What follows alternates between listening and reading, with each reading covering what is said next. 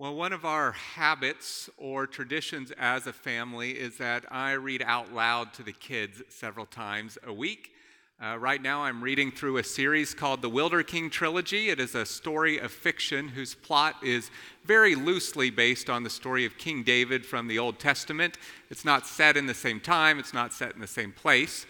The main character, the one who is loosely based on King David himself, is a young man by the name of Aiden Errolson. Aiden is a very capable young man, so capable, in fact, that he comes to live in the king's court of his country, in the king's palace, to be trained as a nobleman alongside the king's son, the prince. Well, Aiden, after a few years in the court, comes to be very well liked and very well respected by the nobles of the country. So much so that the king becomes jealous of Aiden. He becomes suspicious of him, a little bit like King Saul becomes suspicious and jealous of King David. Well, the king eventually accuses Aiden of conspiring against him and of wanting the throne for himself. And so the king makes this accusation, and though the accusation isn't true, no matter how much Aiden pledges his loyalty to the king or tries to express his love for the king does not believe him. And so Aiden finally asks in desperation, well, is there anything I can do to prove my love? Is there anything I can do to prove my loyalty?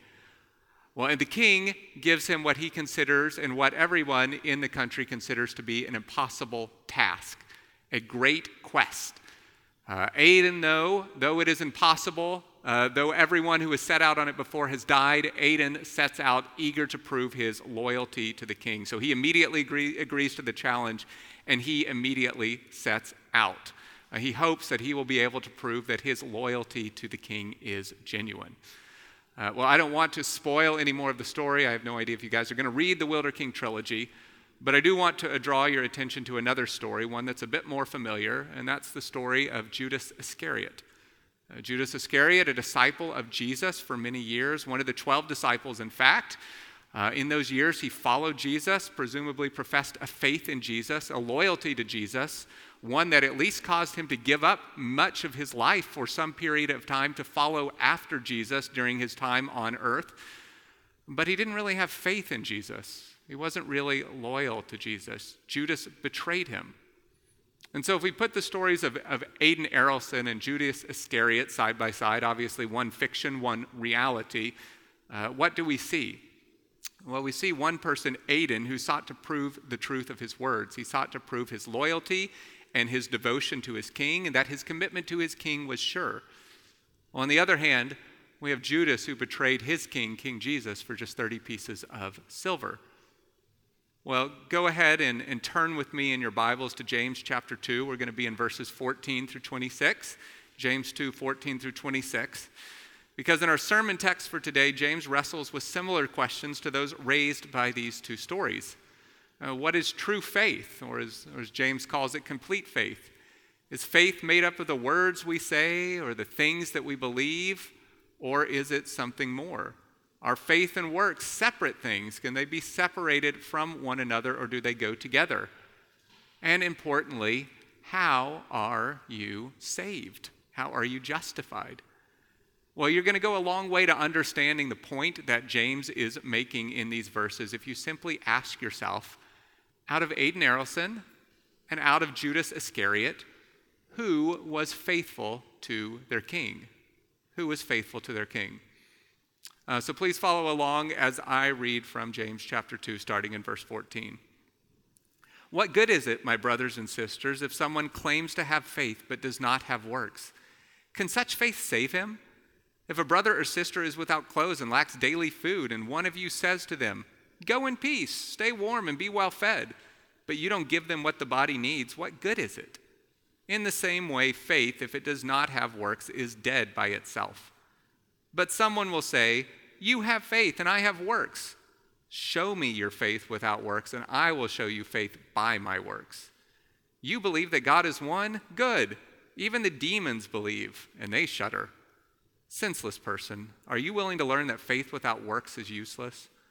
Wasn't Abraham our father justified by works in offering Isaac his son on the altar?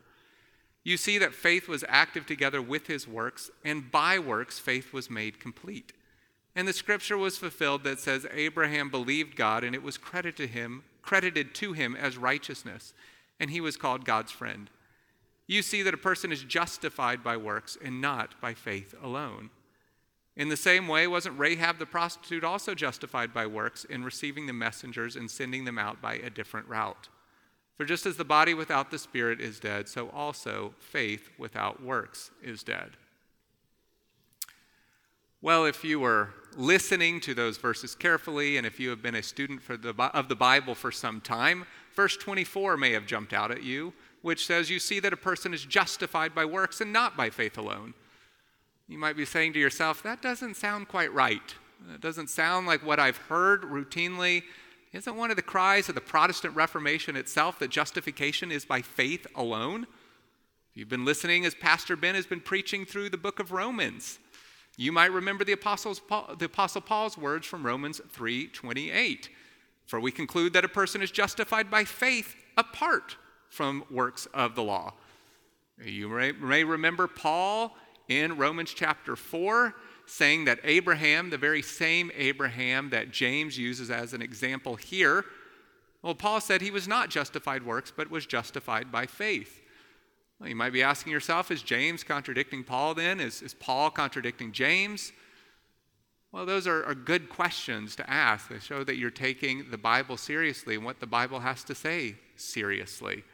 My goal in this sermon is to answer those questions, hopefully to your satisfaction, and show you that the Bible does not contradict itself, that James and Paul are not in opposition to one another, and in the process to show you what James has to teach about faith itself. So this passage in James chapter 2 is really at the heart of the letter of James. It's very important to understand because of the apparent differences that it has with other portions in the Bible. So that means this sermon will have a bit more theology in it. It'll be a bit more theological and have maybe a bit less application than most of our sermons. I'll be referencing a few more passages of Scripture than I normally would. You're welcome to try to keep up as I go there. And I don't have time to say everything that could be said about this passage. I actually had to work hard to cut things out because there was a lot I wanted to say. But I don't want to keep you here for an hour, especially with a members' meeting. But my hope is by the end you come to better understand James's message and walk away with a greater confidence in the truth of God's word. So I only have 2 points for you to consider this afternoon. I know, not 3, but 2. Justification is by faith alone. Point 1 is justification is by faith alone.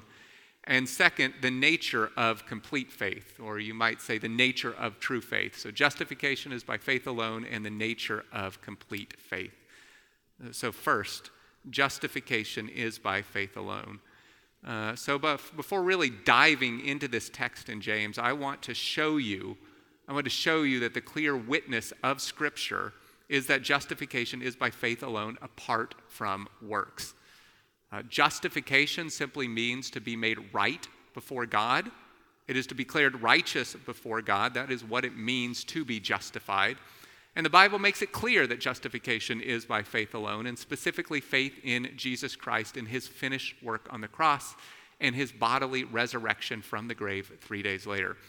And this is what Jesus himself teaches a number of times throughout the Gospels as Jesus is going around and he's teaching, he's forgiving and healing.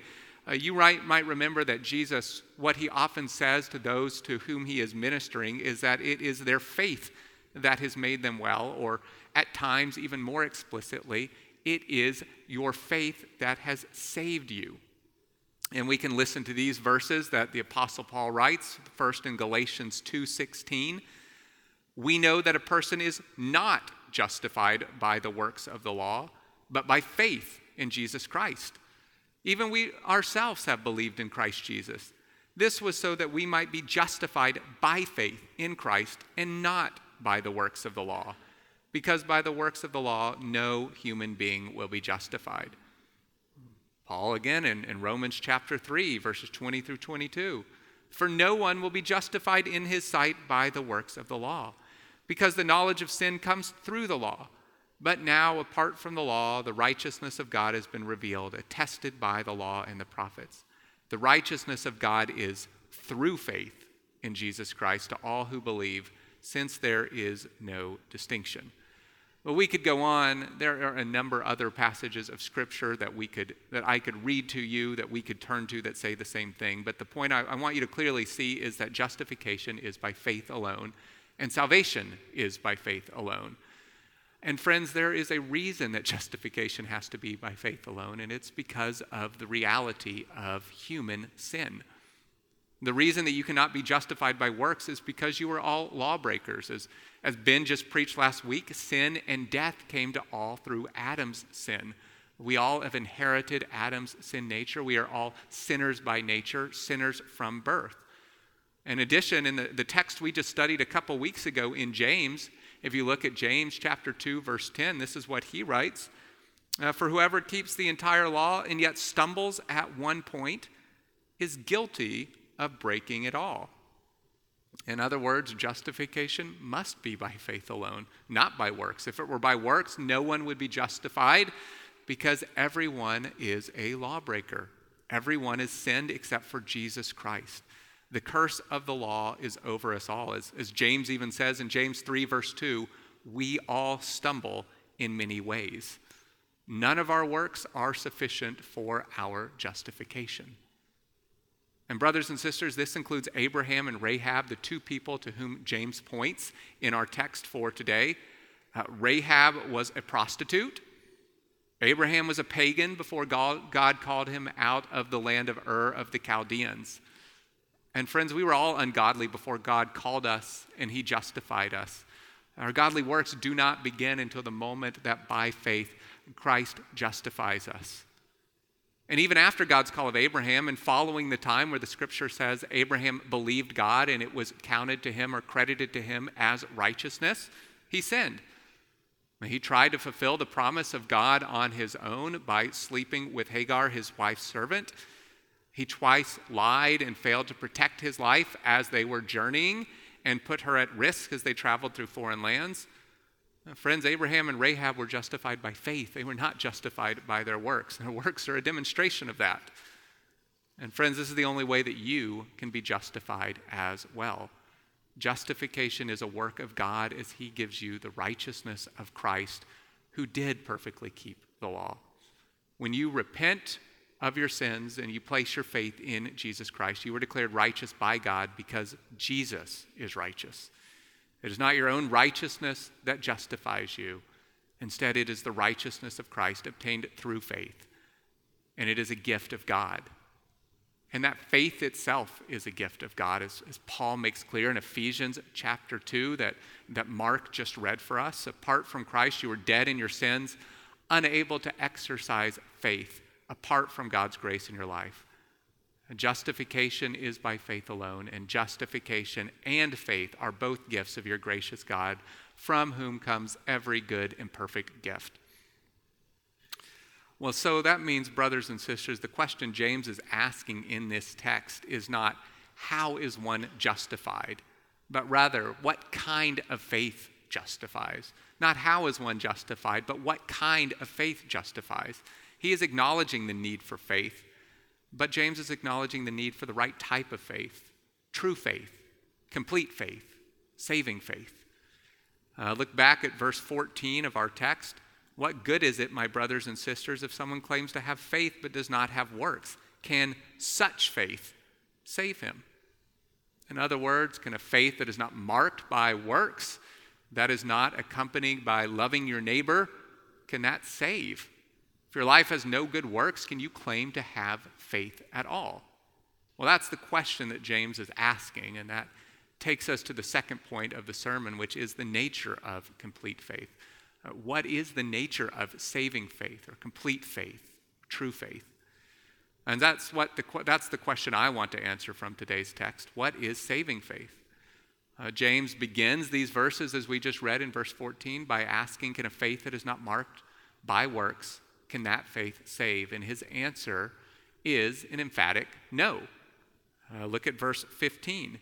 If a brother or sister is without clothes and lacks daily food, and one of you says to them, go in peace, stay warm, and be well fed, but you don't give them what the body needs, what good is it?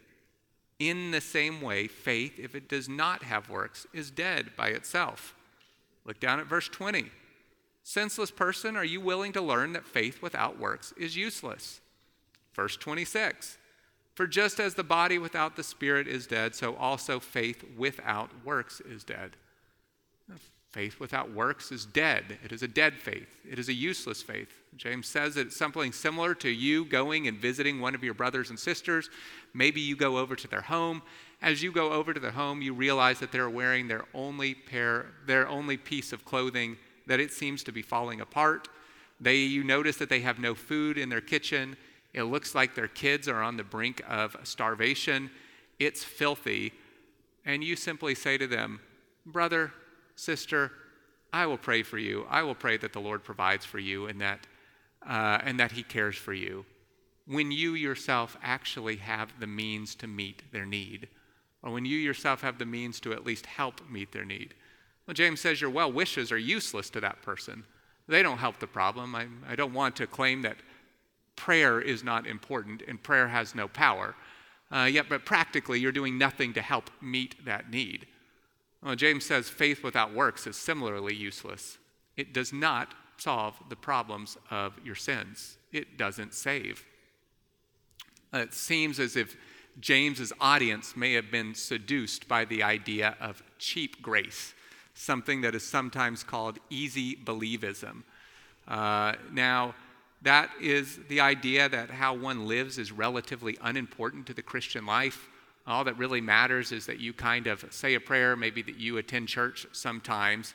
And the idea that faith and works are two separate things. All you need to do is say that I believed in Jesus Christ at one point. It's the teaching or belief that says if you just pray a certain prayer, you will be saved no matter what your life looks like in the future.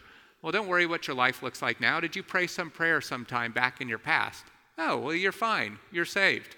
Or if you profess faith as a child and you were baptized, don't worry about the sin in your life now. You were saved. You profess faith, you were baptized, you're good. Well, James says that's not true. He says faith and works go together. He argues against that sort of cheap grace. I mean, just look at verse 18. James writes from the perspectives of somebody who's going to object, someone who's objecting to what he is saying here.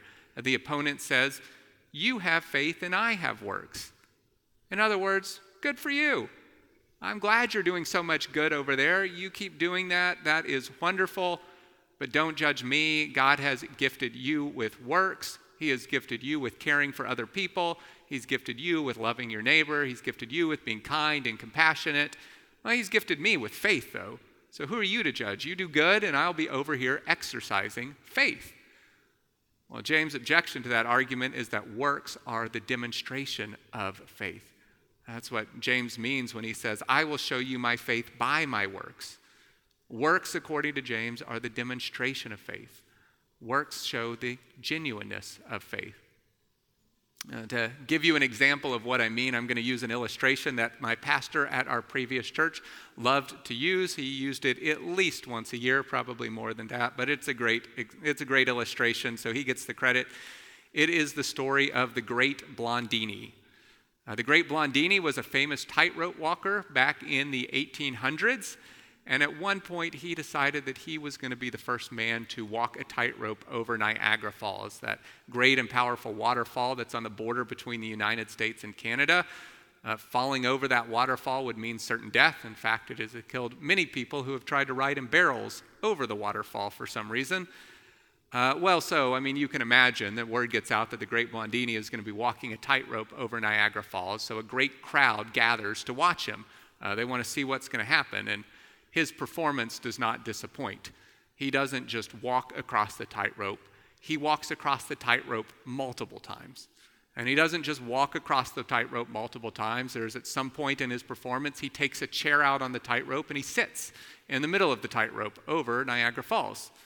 Well, he doesn't just do that. He goes out another time and he juggles as he's on the tightrope in the middle of Niagara Falls. He goes out later and fixes himself lunch on the tightrope and eats on the tightrope over Niagara Falls. So he shows himself to be the master of this tightrope. The crowd has spent the day cheering him on, convinced now that he is the greatest tightrope walker on earth and he can do just about anything. Well, so for his last act, the Great Blondini gets a wheelbarrow and asks the crowd if they think that he can push the wheelbarrow across the tightrope. Well, of course, at this point, yes, of course you can push the wheelbarrow across the tightrope. He then asks them if they think he could push the wheelbarrow across the tightrope with someone riding inside. Well, yes, of course you can do that. You're the great Blondini. Like, haven't you just seen what you've been doing this whole time? Well, then he asks for a volunteer to ride in the wheelbarrow as he pushes it across the tightrope. And as you can imagine, no one volunteered. They had seen the great Blondini master the tightrope, but they would not trust him with their lives. And the point of the story, as my pastor would always say, is that faith is getting in the wheelbarrow. The faith of the crowd was put to the test, and their faith in the great Blondini was found to be lacking. They expressed belief in the great Blondini, but not a faith that would save them from the watery death of Niagara Falls. I think most of us would argue that those who were there that day made the right decision. They were probably very wise not to get in the wheelbarrow. But James says when it comes to God, that type of shallow faith is no faith at all. The faith that doesn't produce the fruit of works is not saving faith. It is not complete faith. Faith is getting in the wheelbarrow. And in fact, in verse 19 of our text, James writes that even demons believe some basic things about God. So brothers and sisters, don't pride yourself on knowledge. Don't pride yourself that you believe certain things. Don't pride yourself that you come to church each week. Don't pride yourself that you happen to think Christianity is true. Don't pride yourself on believing that the great Blondini can push the wheelbarrow across Niagara Falls. Mere mental agreement with Christian doctrine is not saving faith. It is to be a hearer of the word only and not a doer of the word. Just recall the parable of the sower that Jesus told. When the seed of God's word is scattered on different types of soil, there are those who receive the word eagerly, they receive the word with joy, but they have no roots and they fall away when the trials and the persecutions of life come. They don't keep the faith. And there are those who hear the word, but it is choked out by the cares of the world, the delight of riches or sex or whatever it is, choke out the word. Their faith does not endure. There are those who hear, though, and produce fruit. The fruit of good works, endurance in trials, those who resist the temptations of this world. True faith produces fruit. It is not just empty words. Well, that's a lot about the relationship between faith and works, and we're going to come back to that relationship in a moment. But I also don't want you to miss the importance of faith itself. I mean, I hope you already have not missed the importance of faith itself in what I've said. But I want you to see that works without faith are equally useless. James makes it clear that faith is important. He wants you to have faith. He just wants you to have a true faith, a faith that is marked by works. So look with me again at verse 20. Senseless person, are you willing to learn that faith without works is useless? Wasn't Abraham, our father, justified by works in offering Isaac his son on the altar? You see that faith was active together with his works, and by works faith was made complete. And the scripture was fulfilled that says Abraham believed God, and it was credited to him as righteousness, and he was called God's friend. Well, Abraham's faith was active with his works. It was his works that completed his faith, but faith is essential. Faith is the foundation, so it would be a mistake to come to this text in James, to read it, to read his words and ignore the importance of faith. Faith matters. Well, if you would, take a moment and flip a couple pages left with me in your Bibles to Hebrews chapter 11. It's just the book right there before James. So Hebrews 11. And in verse 1 of Hebrews chapter 11, faith is defined this way. I'm going to read from the ESV version of the Bible because I think it gives a better translation of this verse. And it says, now faith is the assurance of things hoped for, the conviction of things not seen. Faith is the assurance of things hoped for, the conviction of things not seen. Well, as one commentator on those verses said, faith is assured that what is hoped for will become reality. It is convinced that the unseen promises of God will be fulfilled. Faith is to take God at his word, to take God at his promises, and to live accordingly. And is this not the type of faith that Abraham and Rahab both exhibited in their life? God called Abraham out of his homeland and promised him to make him a great nation. And though Abraham, he had no physical proof of this reality, he believed in the unseen promises of God and he followed God's command. Even when he was old and he remained childless, he continued to believe, and this belief was credited to him as righteousness. He believed that God was going to make him a great nation, though he had no child. And then even when some physical proof of this promise finally showed up, his son Isaac, God asked him to sacrifice Isaac on the altar, as Maricon just read for us. But what did Abraham do? He kept believing in the promises of God. And this is what is written in verse 17 of Hebrews chapter 11. By faith, Abraham, when he was tested, offered up Isaac. He received the promises, and yet he was offering his one and only son, the one to whom it had been said, your offspring will be traced through Isaac. He considered God to be able even to raise someone from the dead. Therefore, he received him back, figuratively speaking. So even when Abraham raised the knife over his head to sacrifice Isaac, even when he was standing there at the brink of sacrificing his own son, he was still trusting in God to fulfill his promises. He believed God would provide another sacrifice, which God did. Or if that did not happen, he believed God would even raise Isaac from the dead if necessary. He believed God would fulfill his promises. And it was the same with Rahab. Rahab lived in the fortress city of Jericho, that first city that the Israelites came to as they were crossing over the Jordan River to enter the promised land. It was a city with huge walls, intimidating walls, seemingly unconquerable walls. So Rahab dwelled in the seemingly secure city. But when the Israelite spies showed up to that city, she chose to risk her life to hide them. She had heard of the stories of the mighty works of God that he had done on behalf of the Israelites. She knew they were on their way, so she put her own life at risk to hide the spies. She chose to side with the people of God rather than side with her own people. And you can read why in Joshua chapter 2. She said that she had heard the reports of what God had done. She had heard about the amazing things that were happening by God on behalf of the Israelites. And this is what she said. She said, the Lord your God is God in heaven above and on earth below. So this is what she says to the spies, that your Lord your God is God in heaven above and on earth below. She had faith that God would act for his people. She had faith that this God was the true God. And so, brothers and sisters, what I want you to see about the faith of Abraham and Rahab is that their faith, which was true faith, complete faith, it was saving faith, their faith had an object. That object was God. They had an absolute trust and confidence in the God of the universe. They had an absolute confidence that he was the one true God, that he was a God that was able to act, that he was a God that would keep his word and fulfill his promises, that he was all-powerful. And then they acted in accordance with that absolute faith and trust. The works that they did were rooted in their complete faith in God. They got in the wheelbarrow. Friends, this is the faith you must have to be saved. You must have absolute confidence in the Lord Jesus Christ, that he died and was raised again. Yes, you must believe that you are in need of a Savior and that there is salvation in no other name under heaven but Jesus Christ. You must believe that he is God and that he is able to save. Your faith must have its object as Jesus Christ, nothing or no one else. But you also must be willing to get in the wheelbarrow and take up your cross and follow him. True faith is not merely mental assent. It is to follow Jesus. It is to obey his word. It is to take him at his word. And that brings us to the controversy of this passage in James. What does it mean that Abraham's works made his faith complete?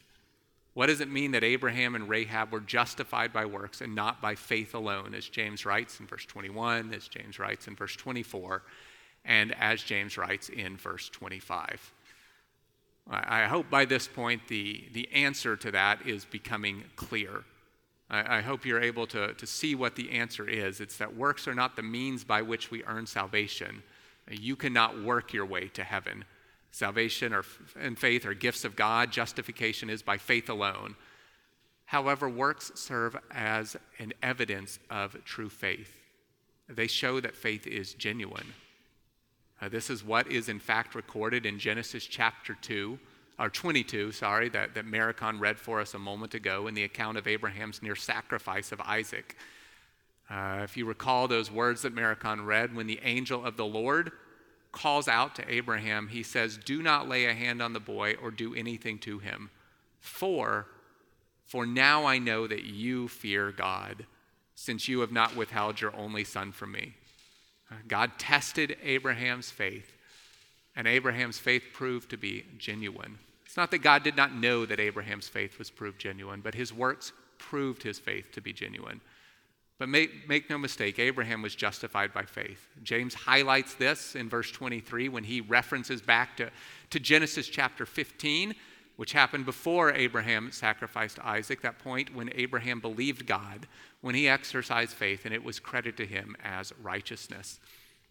In Hebrews 11, the Hall of Faith, that chapter that we were just in, where we read the definition of faith, we read about Abraham's faith as he was sacrificing Isaac. Well, those listed, they are commended for their works.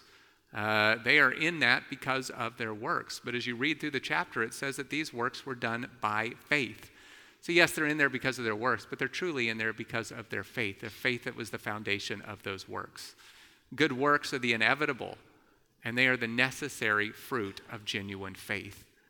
As Jesus teaches in Matthew 7:17, every good tree produces good fruit, but a bad tree produces bad fruit. In other words, true faith produces the fruit of good works. A lack of faith produces the fruit of immorality, of sin. And on this point, Paul and James agree. Paul writes in Romans 2:13, "For the hearers of the law are not righteous before God." The hearers of the law are not righteous before God, but the doers of the law will be justified. That sounds quite a lot like James, does it not? If you remember back in chapter 1, you must be doers of the word, not hearers only. Remember again back in chapter 1, it's those who endure till the end, those who endure trials, those who persevere in trials, they are those who will inherit the crown of life. Yes, God will repay each one according to his works, as Paul writes in Romans chapter 2, verse 6. But not because those works justify in themselves, not because they're a way to earn salvation, but because they will serve as the evidence that one had genuine faith in the Lord Jesus Christ, that their confidence was in him and him alone, and they were willing to get in the wheelbarrow and follow him. Those who have been saved will have good works that are active along with their faith. So then the nature of true faith, as James puts it here, is twofold. It's one, it's having an absolute faith and confidence in the Lord Jesus Christ. Not a confidence that everything in life will just be okay, and not that you're talented and the Lord has blessed you and so things are just going to be able to work out. Not that living the good life will bring you reward. No, it's having an absolute trust in Jesus Christ, the one who is absolutely trustworthy, no matter what happens, through the trials and the temptations of life. But then second, true faith and genuine faith produces good works that are evidence of that faith. Because as Paul writes in Ephesians 2, again, just as Mark read for us a little while ago, we are his workmanship, created in Christ Jesus for good works, which God prepared ahead of time for us to do. If we are his, we will do what he has called us to do, and we will be justified. I know that was a lot of theology, a lot of Bible verses to throw out at you, a number of scriptures to read.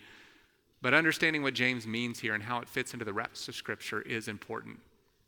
But as I start to bring this message to a close, I also want to leave you with a few thoughts on how this applies to you and why this matters to you. Why does James' teaching matter? Well, one, and something that I've been emphasizing, I hope you've seen me been emphasizing throughout the sermon, is that James's words here is a call for you to place your faith in Jesus Christ. Friends, if you are here today and you have not placed your faith in Jesus Christ, I hope you see the absolute necessity of placing your faith in Jesus Christ. Jesus Christ, who died and rose again, that all who would place their faith in him could have eternal life. And give up on earning your own salvation. It's not going to happen. and give up on it. It's impossible, and instead rely on him who graciously gives you his righteousness if you will just repent of your sins and believe. And then spend the rest of your days serving him. Get in the wheelbarrow. Well, James's words here aren't just a call for you to place your faith in Jesus Christ. It's a call for you, brothers and sisters, to examine your own life. James's words here are a call to you to examine the content of your own faith. Is your faith simply made up of mental agreement with the doctrines of Christianity? Is it simply church attendance without much thought of the Lord throughout the week? Can you point to some of the ways that your life has changed since you say you became a Christian? Does your life look different? Does it look the same? Have you put off sin and put on righteousness? James's words should call you to ask those type of questions. It should call you to examine your own life. But James's words aren't just a call to a self-examination, but they're also wonderful words of encouragement. And they're encouraging because, friends, you don't have to earn your salvation.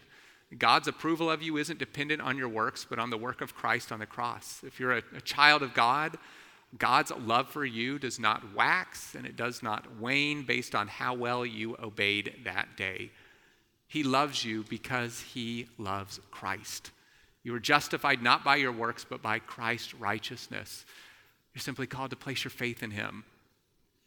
And James's words are also encouraging because the fruit of God's saving grace in your life is a wonderful assurance of salvation.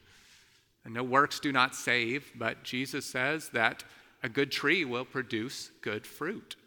So as you examine your life and you're able to see the ways that God has transformed you, you're able to see the ways that you have become more like him. If you've seen the work of God's word in your life, well, it's a wonderful assurance of your salvation, and you can be encouraged and give God praise for the work he has done in your life.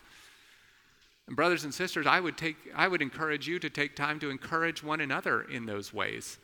Encourage one another about the ways you see God's grace evident in each other's lives. If you see another brother or sister who is growing in holiness, a brother or sister who is fighting their sin, they may be less mature brothers or sisters in Christ than you, but if you see the ways that their life is changing, that the way that they are fighting hard to be more like Christ, encourage them with that truth. It can be far easier sometimes to see the ways others are growing in righteousness than it can be for us to see it in ourselves. So encourage one another. It's a wonderful gift when a brother or a sister will come up and just say, I've seen this in your life. I see God's grace at work in your life. Take a moment to give them encouragement. Well, the third way I want you to see James's words here applying, and I think this one is the most important, is that, Christian, God does not call you to work harder, but he calls you to increase in faith. When you are struggling against sin, when you're discouraged because you feel like you keep falling into the same sin over and over again, when you're faced with a significant trial in life, when you're struggling, well, the answer that the Bible holds out and the answer that James holds out is not to work harder and just try in your own strength to do better. No, it's to remind yourself of who God is and who you are in Christ. It's to remember God and remember his promises. Let's just take a couple of commands of James, a couple of the commands that James has given so far in this letter that we've been studying for the last several weeks to see what I mean. If we go back to the very beginning of James, the first command that we see in chapter 1, verse 2, it is to count it all joy when you experience various trials. How are you to count it all joy when you experience various trials? Are you just supposed to put a smile on your face and try your best to be happy, to push down all the negative emotions? Are you supposed to go binge watch some movies or TV to just kind of forget about what's going on in your life? Well, no, that's not how you count it all joy when you experience various trials. But you remind yourself that God is wise and he gives wisdom to those who ask.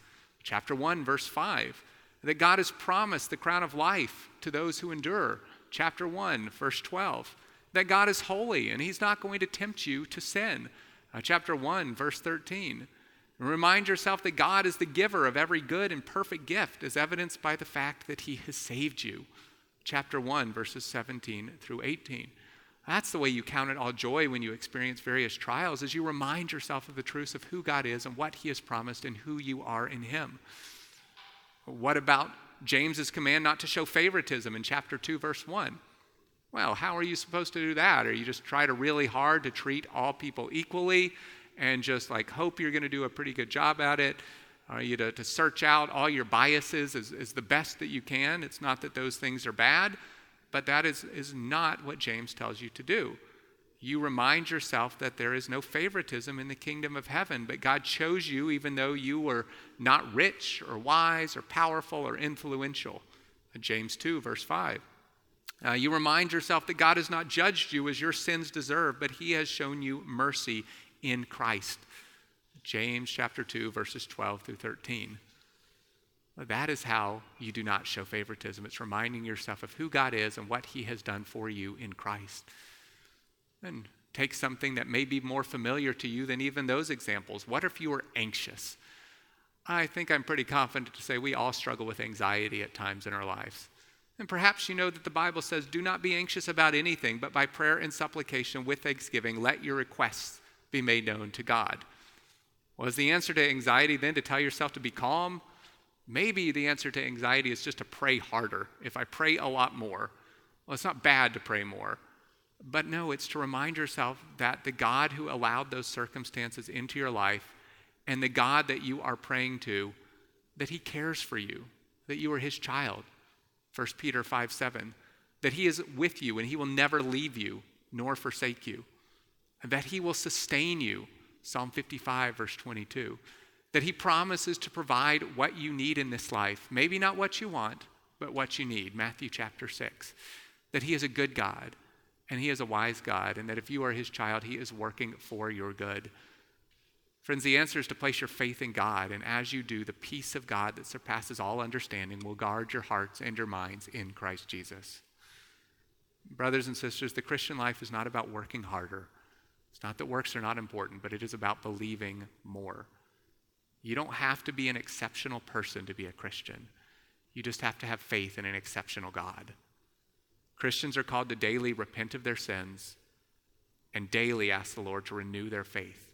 Every day, we continue to sin. We're in continual need of God's grace. Yes, God gave us a grace the day he saved us, that we were justified once and for all on the day he saved us, and yet we are in continual need of his grace to obey him and to walk in good works. Christians, we are to remind ourselves of God's character and the truths of the gospel, that God saved us from sin out of his love, though we were not worthy of that love, though we were not worthy to be saved. Those are the truths that power obedience. Those are the truths that power good works. Now, that is the heart of the Christian faith, and it's the heart of walking in the good works to which God has called you. Faith without works is indeed dead, but faith in your good, wise, loving, faithful, gracious, merciful, sovereign, and unchanging God is what empowers those good works. So I pray that you will see him for who he is today, and that you will place your faith in him. Let's pray. Father, we do come before you, and Lord, we ask as we're here in this place together today that you will help us behold you for who you are. Lord, you have given us everything we need. You are everything we need. Lord, at times it doesn't feel like it when the trials of life comes. Lord, at times that we can be so hard on ourselves because of our sin. Lord, our sin does deserve judgment, but Lord, what grace that you have given that we are simply called to repent of our sin and place our faith in Jesus Christ. Lord, our works cannot earn ourselves a place with you. It is by faith in Jesus Christ, his work on our behalf, his righteousness for our sin. Oh, Father, I pray that you would help us to grasp and cling to that truth, to preach the gospel to ourselves when we are struggling with this life here on earth, knowing that this life here on earth is temporary. We are strangers and sojourners. Help us look to the city to come, whose builder and maker is God. Father, we pray all this in the name of your Son, Jesus. Amen.